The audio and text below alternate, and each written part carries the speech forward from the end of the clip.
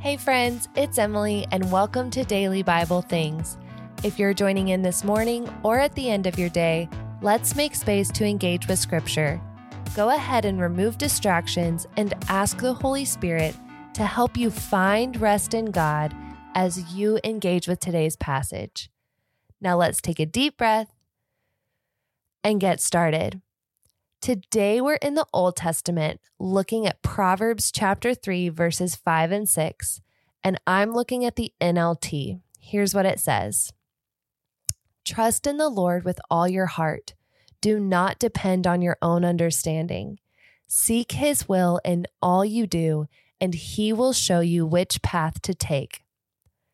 Based on this passage, here is what to think about today. When was a time you had to rely on God instead of just yourself? If you're having a hard time thinking of one, ask someone you trust if they can think of a time in their life or if they can show you a time that they know of in your life. And remember, you are never alone.